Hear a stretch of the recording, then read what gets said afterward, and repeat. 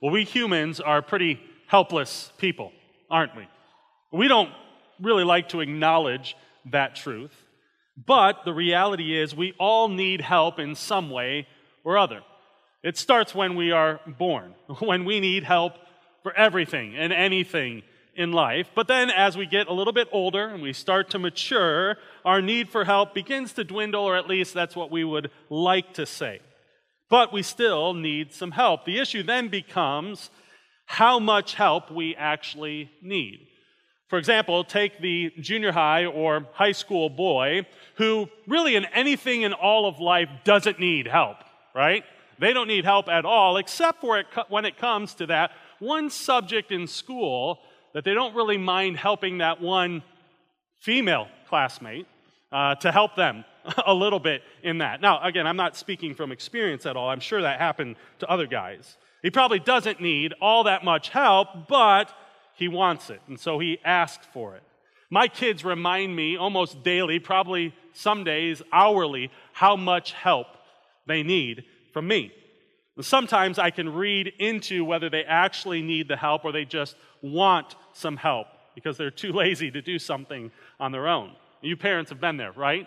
You've heard the difference between the help for homework and the cry for help when they're hanging off the monkey bars.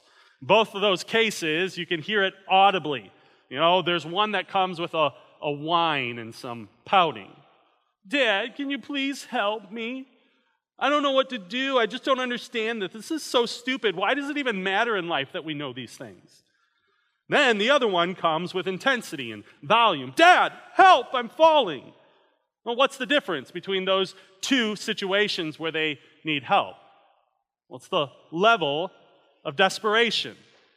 At one point, they may actually need help with their homework, but it's usually not a life or death situation in most cases. On the other hand, falling off the monkey bars may end up causing some form of injury, and so their cry for help comes from their desperation for help. Well, here in our passage this morning, we hear a cry for help from the lips of this blind beggar, Bartimaeus, who's sitting on the roadside of Jericho as Jesus and his disciples make their journey to Jerusalem. But as we'll come to see, this cry for help is different. Oh, for sure, Jesus and his disciples have heard numerous cries for help as they've journeyed through the villages and towns of Galilee and Judea. But this cry is unique. In fact, it was unique enough that it stood out in the minds of Christ's disciples to be recorded here by Mark in his account of the life of Christ. You see, this blind man's request on the roadside of Jericho was no mere cry for help. This cry came from a point of desperation. Well, but of course it did, you might say. Dan, this guy's blind. You'd be desperate too if you were blind. You're absolutely right. I'd be desperate too if I was blind. But here's the thing. I am. And so are you. You see, Mark has intentionally placed this account here at the end of chapter 10 to conclude a section that began all the way back in the middle of chapter 8 with another healing of a blind beggar in the town of Bethsaida. If you would, turn there with me, just a couple pages back. Matthew 8. We have this account starting in verse 22 of another healing of a blind man. And they came to Bethsaida, and some people brought to him a blind man and begged him to touch him. And he took the blind man by the hand and led him out of the village. And when he had spit on his eyes and laid his hand on him, he asked him, "Do you see anything?" He looked up and said, "I see people, but they look like trees walking." And then Jesus laid his hands on his eyes again, and he opened his eyes. His sight was restored, and he saw everything clearly, and he sent him on to his home, saying, "Do not even enter the village." Well, what you might notice in these two accounts, both in 8 and then again at the end of chapter 10, is that with the exception of a different location being named, These are they start off with the exact same wording. They came to Bethsaida, and they came to Jericho. Now, this is unusual in the Gospel of Mark to name the location. It's even unusual that he would name, in the second case, the one who's being healed. One commentator named James Brooks notes, Mark shows here in this section how Jesus gave not only physical sight, but also spiritual sight to his disciples. And so it's in this section that the disciples are beginning to realize who Jesus was and what was involved in following him as disciples. In other words, what we have here at the end of chapter 10 is far more than an account of the last healing miracle in the Gospel of Mark. No, what we have here reveals to us just how desperate Jesus' disciples were. And yet, they don't truly see it. For if you recall what's happened throughout this section of Scripture, Jesus has foretold his ensuing suffering time and time again. And each time the disciples not only balk at it, but then they take a hard left in the conversation with their petitions for prominence in his kingdom. As a matter of fact, if you've studied the Gospels at all and you read through Matthew, Mark, Luke, and John, one thing that stands out is just how blind the disciples are to the true reality of who Jesus actually is and what he has come to do. Now, lest we think we're any better, the truth is we are just as blind to this truth of Christ. Outside of the sovereign grace of God shining into our hearts the light of the knowledge of the glory of God in the face of Jesus Christ. You see, friends, the problem of this universal blindness in every human heart is not something that can be cured by our own doing. Nor is it cured by merely being around Jesus, as the story of the disciples show us. You see, being close to Jesus in proximity doesn't mean you are close to him intimately. Let me say that again. Being close to Jesus in proximity doesn't mean you are close to him intimately. In other words, just merely sitting here on a Sunday morning or in any other church gathering, it doesn't mean that you are a true follower of Jesus. Oh, you could even have started attending a church gathering the day after you were born.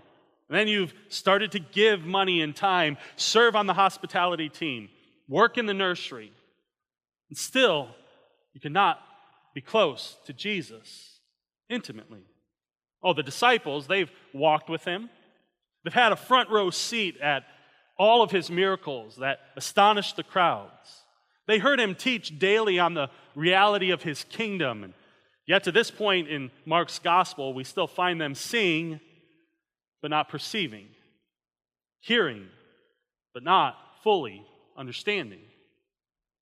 Mark's objective in placing this story of blind Bartimaeus at this point in his gospel, immediately before Christ's triumphal entry into Jerusalem and the Passion Week, is to reveal to his readers, and I believe to us today, that if the cure to our blindness is not to be found in self-effort or religious activity, then it must only be found through the one to whom we are most blind to, through Jesus himself.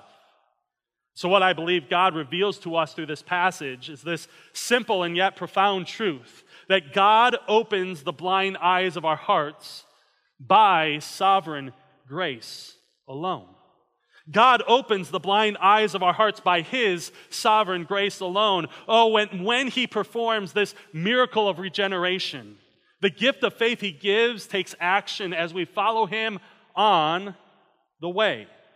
That is, on his way to the cross. For you see, coming after him on the way, as Bartimaeus does at the end of this account, it means denying ourselves, taking up the cross, and following him, as we've already heard from the lips of Jesus here in the Gospel of Mark.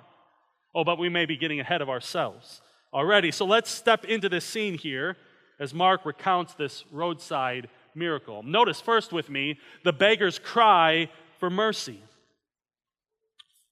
And they came to Jericho, and as he was leaving Jericho with his disciples and a great crowd, Bartimaeus, a blind beggar, the son of Timaeus, was sitting by the roadside. And when he heard that Jesus of Nazareth, he began to cry out and say, "Jesus, Son of David, have mercy on me." The sad reality for Bartimaeus is that he's viewed by all of those around him as just one of the expendables in society. Though this would have been his reputation all of life, on this day, the volume seemingly only increases on his significance, as we hear. Many rebuked him, telling him to be silent. You can almost hear the crowds in their annoyance hurl insults at Bartimaeus for his interruption of this processional taking place as Jesus and his followers begin to leave Jericho. "Shut up, you scum! You don't know what you're doing. He can't be bothered by the likes of you." Perhaps Bartimaeus was used to hearing things like this. Well, even so, no one likes to be overlooked and ignored, and maybe he just finally has enough. Is that why he so rudely ignores their insults here and cries out, all the more, "Son of David, have mercy on me"? I don't think so. What happens here is not a case of one who's been marginalized all of his life, gaining enough then self-worth to finally speak up for himself. No, what Bartimaeus cries here, "Son of David, have mercy," is a cry of desperation. He knows he needs help. "Jesus, Son of David, have mercy on me," not just once, and probably not even just twice, but again and again. And with each verbal assault volleyed back at him by the crowd, his volume and intensity grows all the more. "Jesus, Son of David, have mercy on me." Oh, this is a cry of desperation. He knows how helpless he is. From all that Bartimaeus has experienced in life, he's been given no reason to believe he'll receive an answer. I mean, that's how the world has treated him. Even so, this cry for help, unlike the ones he's cried before, is a cry for mercy. And it's directed toward not just any mere man. No, Bartimaeus knows who he is crying to. Jesus, Son of David. Matthew uses this designation for Jesus some 9 different times in his gospel account. But this is the only place Mark will use it specifically. He'll allude to it in chapter 11 at Christ's triumphal entry into Jerusalem. But that said, the use of the Son of David at this point in Mark's gospel is significant. For it not only prepares us as readers for what is about to take place in the following chapters, but it also reveals that this man, who is physically blind, has true spiritual sight. He knows the identity of Jesus. The one to whom he is crying out to for mercy is that long-awaited, promised offspring of David, who will, as we read in Samuel, establish the throne of his kingdom forever. Here's the thing. Bartimaeus' cry of desperation is also his cry, his declaration of faith.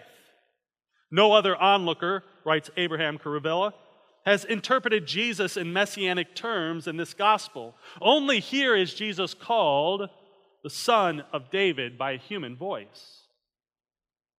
Thus, we can conclude this man has accepted the mission of Jesus. This man, Bartimaeus, has become a disciple. It's been said that the kingdom of heaven is not for the well-meaning, but for the desperate. Bartimaeus is desperate. His desperation then is a doorway to faith. He knows he needs not only physical sight, but even more, he needs mercy. He is desperate for the compassion of the one who holds all things together. Well, how about you, friend? How desperate are you? Do you need help? Do you need mercy from the Savior? I love how J.C. Ryle asks a similar question. He writes, What is the reason that men are so half-hearted in seeking Christ? Why are they so soon deterred and checked and discouraged in drawing near to God? And the answer is short and simple. They do not feel sufficiently their own sins. They are not thoroughly convinced of the plague of their own hearts and the disease of their own souls. But once a man sees his own guilt as it really is, he will never rest until he has found pardon and peace in Christ. Oh, his desperation, Bartimaeus crying out all the more, is not just because he knows he needs physical sight. He knows he needs the one who holds all things. He knows he needs the mercy of Christ.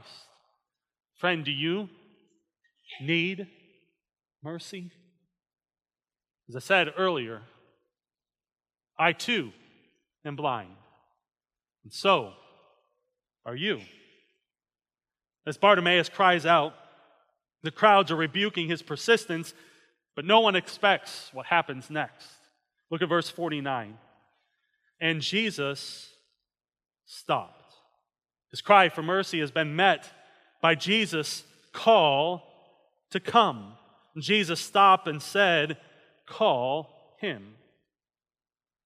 If there ever was a moment when all of time stopped, perhaps this was it. Jesus stopped. Well, what's he going to do? What's going to happen next? What's he going to say? Have you ever wondered what is going on in the minds of the disciples and the crowds as they see Jesus seemingly all of a sudden change his course, stop like he does here? You can almost imagine the tension that's there on that roadside to Jericho. What's about to happen? Jesus stopped. And then he speaks, "Call him." The crowd must have been mystified in this moment. Did Jesus really just call blind Bartimaeus to come to him? I mean, Bartimaeus is a nobody. He's an annoyance. What would Jesus have to do with him? Mark records that the crowd's tone all of a sudden changes in this instant. No longer are rebukes being hurled at Bartimaeus. Now they are encouraging him, "Take heart, get up." Why? Because he is calling you. What has just happened in front of all of these naysayers to Bartimaeus is that the Son of David has dignified the undignified. He has welcomed the unwelcome. No longer is Bartimaeus overlooked. Now he's seen. And so he throws off his cloak, and with a spring in his step like never before, he comes to Jesus. His cry of desperation has been heard by the one who came not to be served, but to serve. You see, friend, Christ calls us. You and I, blind in our hearts. And yet he says, "Come to me, all who are weary, heavy laden. Oh, I'll give you rest." So friend, if you're here this morning and you have never turned in faith, crying for mercy to the Son of David, Jesus Christ, I want to urge you to come to him today, to hear his call to come.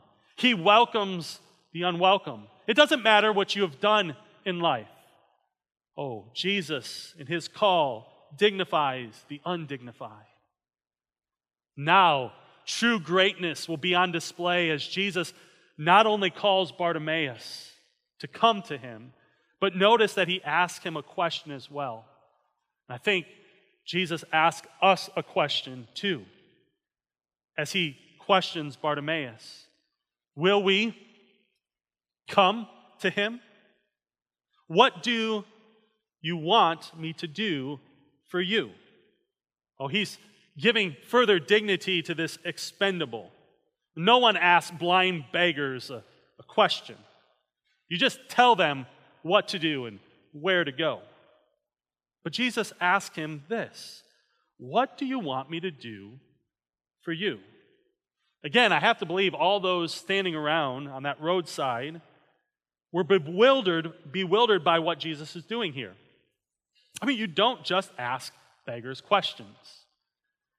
So there must be a point to why these words from Jesus, why this question. For surely Jesus knows what Bartimaeus needs. I mean, it's a rather silly question if you think about it. Of course, he wants to see. And yet, Jesus asked this question, giving Bartimaeus an opportunity to further declare his need and express his faith. But also notice, and I don't think it's any coincidence, that he just asked the same question to the sons of Zebedee back in verse 36. And yet there, if you remember from last week, what did James and John request? Not their need, but their want. Look at verse 37. They said to him, "Grant us to sit one at your right hand and one at your left in glory."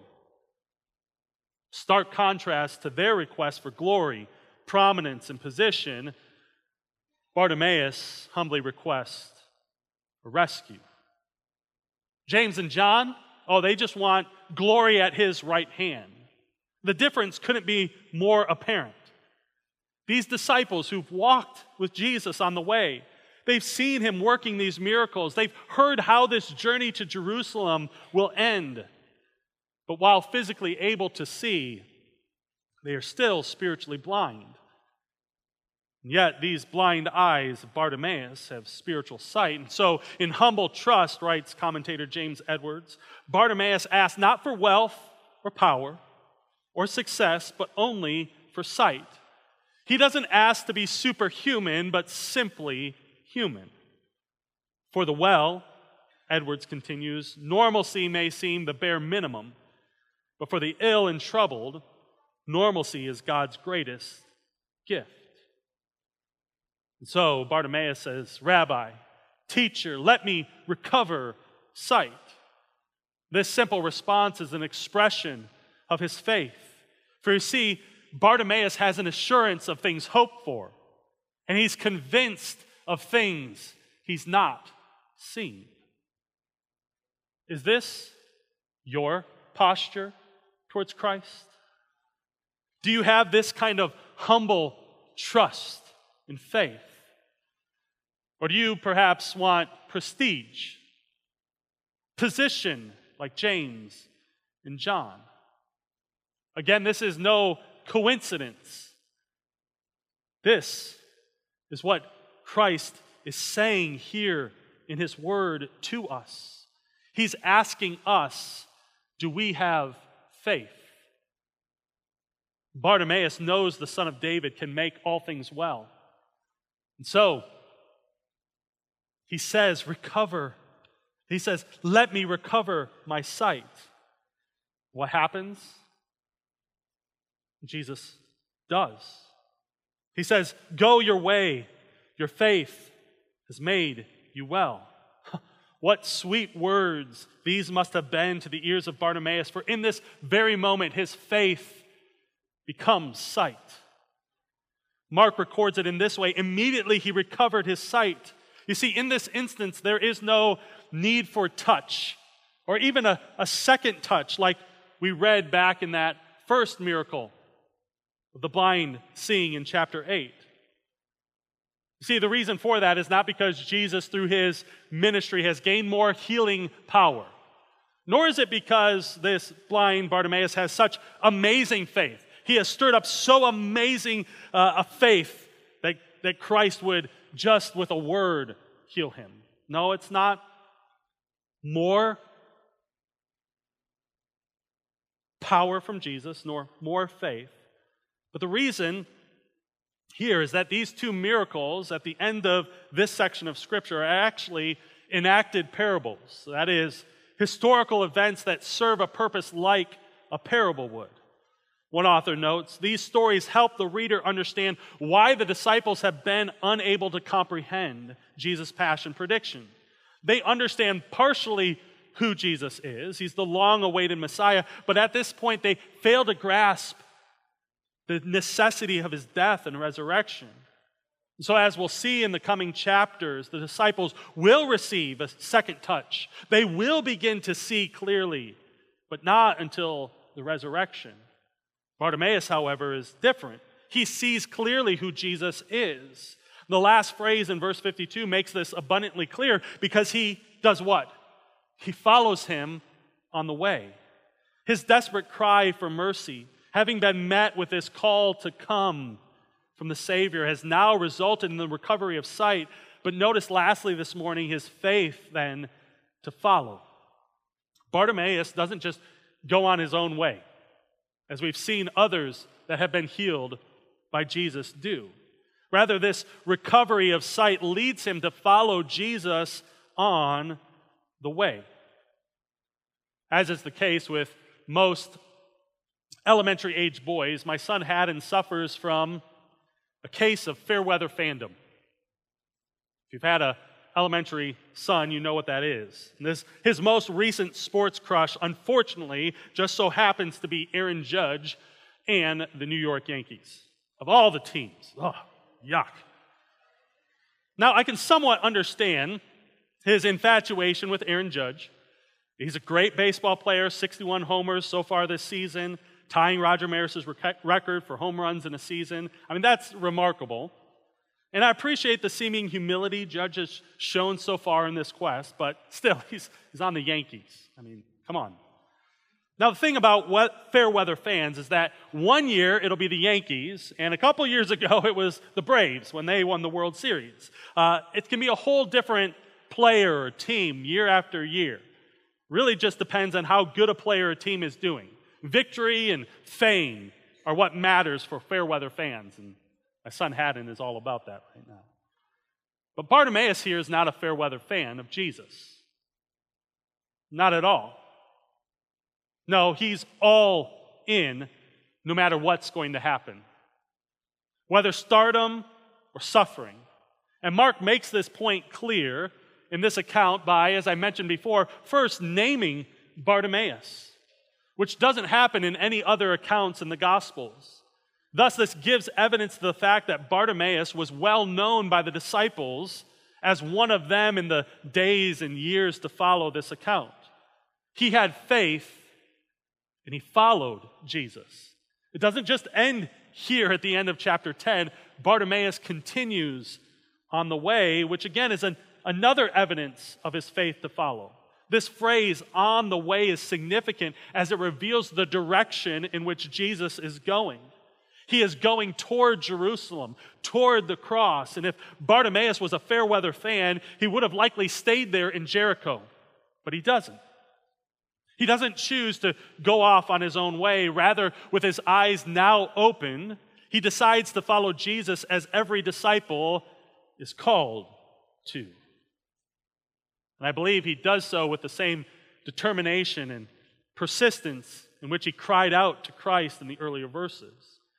For you see, friends, as Edwards once again notes, faith that does not lead to discipleship is not saving faith.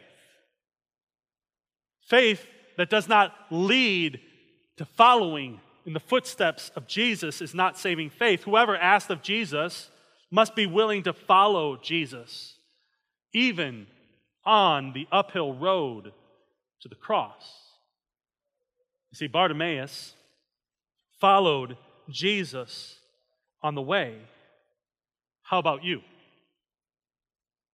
Do you have faith to follow Jesus? Or is faith just a convenience for you? Are you guess we could call it a consumer Christian who's just trying to fit into the crowd and maybe get a little fix of Jesus here on Sundays, feel a little bit better about yourself for the week? Or are you, like Bartimaeus, a committed Christian who's willing to take up the cross, deny yourself, and follow Christ? The sad truth is the church in America is far too filled with people who can physically see, and yet they are spiritually blind. Consumers who merely think they can get close to Jesus because they have put themselves in proximity to him. Fortunately, it's not just the case out there, it may be the case in here. And so, friend, if you're here today and as you're thinking about this interaction between Jesus and Bartimaeus, where would you put yourself in this? Are you one of the disciples following Jesus? Maybe annoyed by the unwelcome, the undignified? Maybe a little frustrated when people come in and start yelling for Jesus? Or are you Bartimaeus, blind too? Maybe for you, you are the consumer. I'll just come here, get a little fix of Jesus, and go on my way. Christ's call to follow him does not allow us to coddle people who want a fix of Jesus. Because he does not call us to just a fix, but to die. You see, just a couple verses earlier, we heard a rich young man who wanted just a little bit of Jesus. And when Jesus called him to come and follow him, remember what he did? Disheartened. He went away sorrowful, for he had great possessions. You see, there's a greater joy in following Jesus on the way, who for the joy that was set before him endured the cross, despising the shame. Friend, are you, like Bartimaeus, desperate for mercy, desperate for the Savior to open your eyes, but then just as desperate to follow him as his disciple? Born in 1820 in Putnam County, New York, Fanny Crosby is one of the most prolific hymn writers of the 19th century. She became seriously ill within just 2 months of her birth. Unfortunately, while the family doctors were away, another man pretending to be a certified doctor came and said he could help, prescribing a hot mustard poultice to be applied to her eyes. While her illness eventually relented, the treatment left her completely blind. A few months later, Fanny's father died, and her mother was forced to work as a maid to support the family, leaving her to be mostly raised by her grandmother. Crosby's love of poetry and hymn writings began early, and at just the age of 8, she echoed her lifelong refusal to feel sorry for herself as someone blind. She wrote, "Oh, what happy soul I am, although I cannot see. I am resolved that in this world contented I will be. How many blessings I enjoy the other people don't. To weep and sigh because I'm blind, I cannot, and I won't." Having written some of the most beloved hymns like Blessed Assurance, All the Way the Savior Leads Me, To God Be the Glory, Safe in the Arms of Jesus, and Jesus Keep Me Near the Cross, Crosby became well known for her contributions to the church. And many of those truths ring out throughout churches gathered each and every Sunday. I think it's a great pity that the Master did not give you sight when he showered so many other gifts upon you, remarked one well-meaning preacher to Fanny later in life. Crosby responded at once, as she had heard such comments before. "Do you know," she said, "if at birth I had been able to make one petition, it would have been that I was born blind. Because when I get to heaven, the first face that shall ever gladden my sight will be that of my Savior." Bartimaeus, blind, begging on the roadside, cried out for mercy, and his faith became sight. His faith, the assurance of things hoped for, the conviction of things not seen. Oh, it is God who opens the blind eyes of our hearts by his sovereign grace alone. And when he does, he gives us faith to follow him on the way. Friends, may our song that rings out in our hearts be, "I once was blind, but now I see. Oh, what amazing grace. How sweet the sound. So, Father, we are, every single one of us in this room this morning, wretches, helpless, beggars, and blind, without your rescue.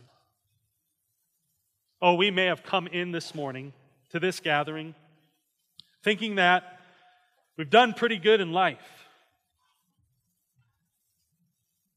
We've made a good name for ourselves. We've raised a good family. We come here on a Sunday, every Sunday, and we sit in the same pew. We sing the songs. And we're close to you. And yet, we truly aren't close. We have equated just being with the church as being a part of the church. Just being with other disciples, hearing even the word proclaimed with the fact that we have had faith, and yet our faith has stopped short. Our faith is not true. We have not followed you. Father, I pray for the one that's here this morning, that is their story. That God, you would do that miracle of regeneration even in this moment, opening their blind eyes. Blind by prestige and prominence, blind by the American dream, blind by whatever it might be that is in their life, that you would take that off of their eyes, that they might see the beauty of your Son, Jesus Christ. And they too would have this faith to follow you, no matter the cost, to take up their cross, deny themselves, follow you on the way. God, if there's someone here this morning, and this is the very first time they've gathered with the church, God, would they hear your call for them to come? That they would know that in Jesus they can find a welcome.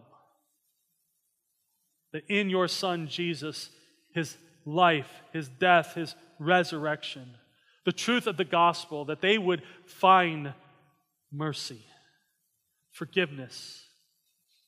God, you would do that miracle in their hearts as well. Regeneration, opening their blind eyes so that they too would follow you. God, this story that we read here in the end of Mark is for us today to reflect on. And so I pray that in this moment and as we go from this place, as we're sent, that we would take time to look at our own hearts, to see our desperate need, and have faith in your Son, the Son of David, the King of all kings. So we cry out, give us faith to follow you.